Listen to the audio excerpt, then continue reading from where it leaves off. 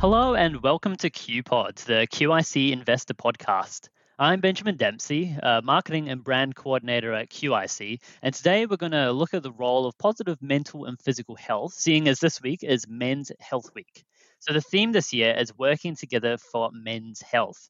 It's my pleasure to introduce Byron Hayes, leasing manager in our global real estate team at QIC, who's here to chat with us about Men's Health Week, proactivity regarding your own health, and the importance of outlets. So, welcome, Byron. Hey, mate. Thanks for having me. Awesome. Well, let's dive right into it. Recently, you put up a LinkedIn post that got a fairly large amount of engagement during the height of the lockdown when COVID restrictions really kicked off. And you made a call out for any men who were feeling isolated down to reach out and grab a virtual beer or coffee with you. So, I mean, what was the driving force behind you posting that?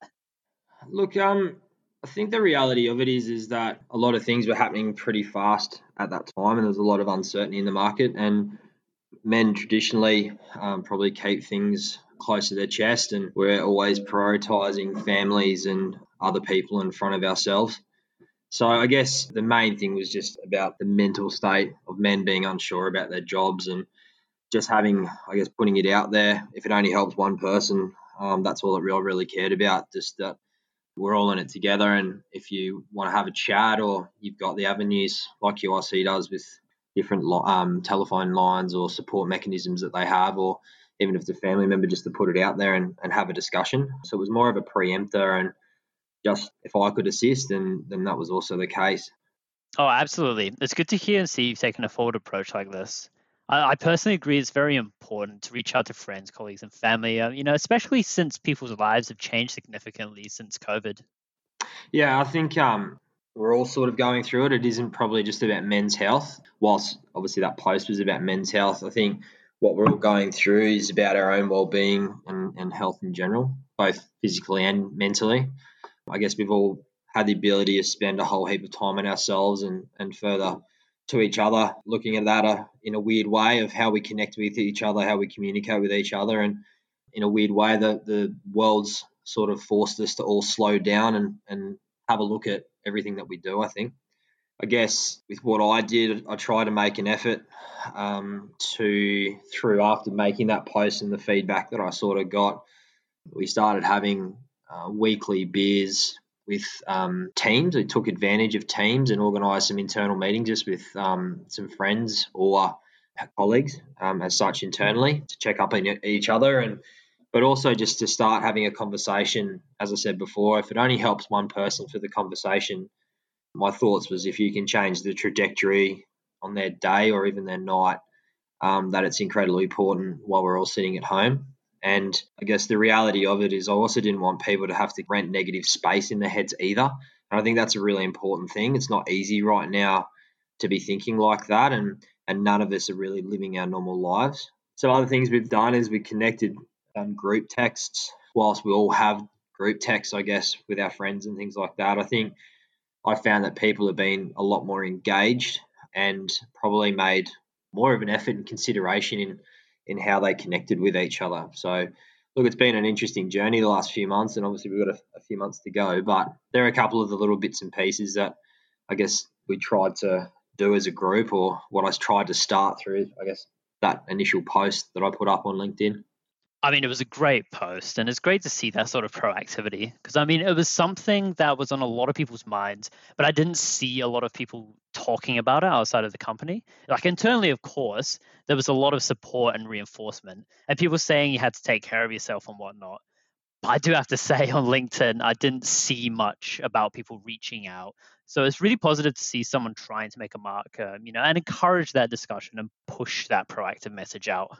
I think for me, it was just really important for me to. I had some friends, I guess, at the time, and I mean a lot of internal conversations. No one was really sure, and I think females probably articulate themselves a lot better to their friends and work colleagues, and we spend a lot of time with our work colleagues. And when there's uncertainty, you have to, as a man, be seen as the rock, and you be seen as being having the most positive outlook. And unfortunately, the statistics are a bit different to that with what goes on in men's health. And I think at that time, it was really important for me. I I knew some people going through a couple of things as well. So to be able to highlight, I guess, and help another person, like I said before, was just a key to be able to prompt a conversation. And I was quite overwhelmed. It wasn't about the people who actually posted on the thread. It was the messages that came through afterwards, and being able to engage with people I hadn't spoken to for a while, or even new people that I'd never really connected with, or I knew who they were but never really spoken to them. And it sort of broke the ice about how are you tracking, or how are you feeling about what's going on. And sort of there's been, I guess, some relationships built out of that post as well, which I think is the most important thing, because it was a genuine post as well. Yeah, definitely. It's a very important conversation to have, I think. And also, I think it's important to remember that you don't have to be a health professional to check in on your peers or friends. Particularly during these times, our environments can foster negative emotions. So you mentioned a few times having an outlet like a hobby or exercising. Have you or your friends taken up any new activities? And do you have any recommendations for what can help if you're starting to feel down like this? Or if I was to frame it another way, what would you do to keep yourself going and engaged? Well, I couldn't be further from a health professional, so I can only really, I guess, I realised a long time ago that my outlet is probably exercise. In my view, if you can push yourself mentally and physically to the point of maybe hurting or exhaustion, you can really deal with anything that's really thrown at you each day within the office. So that's how I feel about it. I guess having a work-life balance, particularly with children and things at home, is going to be challenging, and probably remain to be challenging for some time. So we've spoken about it a couple of times in different groups, and trying to find a focus of something that takes you away from your phone or your email or from your work while you're working at home. So exercise has been one for me. I've had friends start all sorts of crazy stuff, from home brewing to learning how to make different cups of coffee, or playing different video games because you can connect to friends over the internet, or starting to learn music. I mean, YouTube's such a crazy tool that we all have really good access to. But I think what really you just got to remember is the key is just to start.